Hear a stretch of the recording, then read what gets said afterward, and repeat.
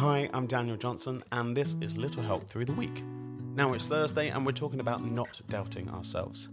Now, if you listened yesterday, I was talking about me not being very good at paddleboarding, but what I was doing is I was putting myself up against other people that have been doing it a long time, and a lot longer than I've been doing it, and I'm thinking, I should be the same. I should be able to do exactly what they're doing, but I've put in none of the work, none of the training, not asked advice, just try to get on and do it.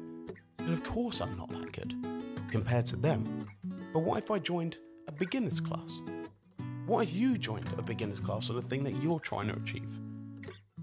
That would mean you're in the same league as everyone else. But at the same time, you shouldn't really be putting yourself up against anyone else but yourself. And that's it. That's why sometimes you doubt yourself, because you're looking at what other people are doing and you're not putting things up against yourself, of how far you've come and what you have achieved and learned. It's amazing that we literally do not care about all the effort that we've put in before.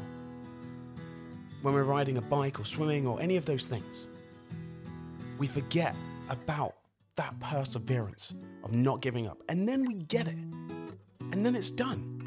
We can learn new techniques and stuff, but we understand what we need to do. And even if you do fall off, and you will fall off, no matter what it is, you can get back up and get back to it. And by not doubting yourself will make you stronger. Sometimes you got to fake it until you make it. Are you faking it? Because you might be making it too. Anyway, we'll see you back for Thursday when you don't doubt yourself as much.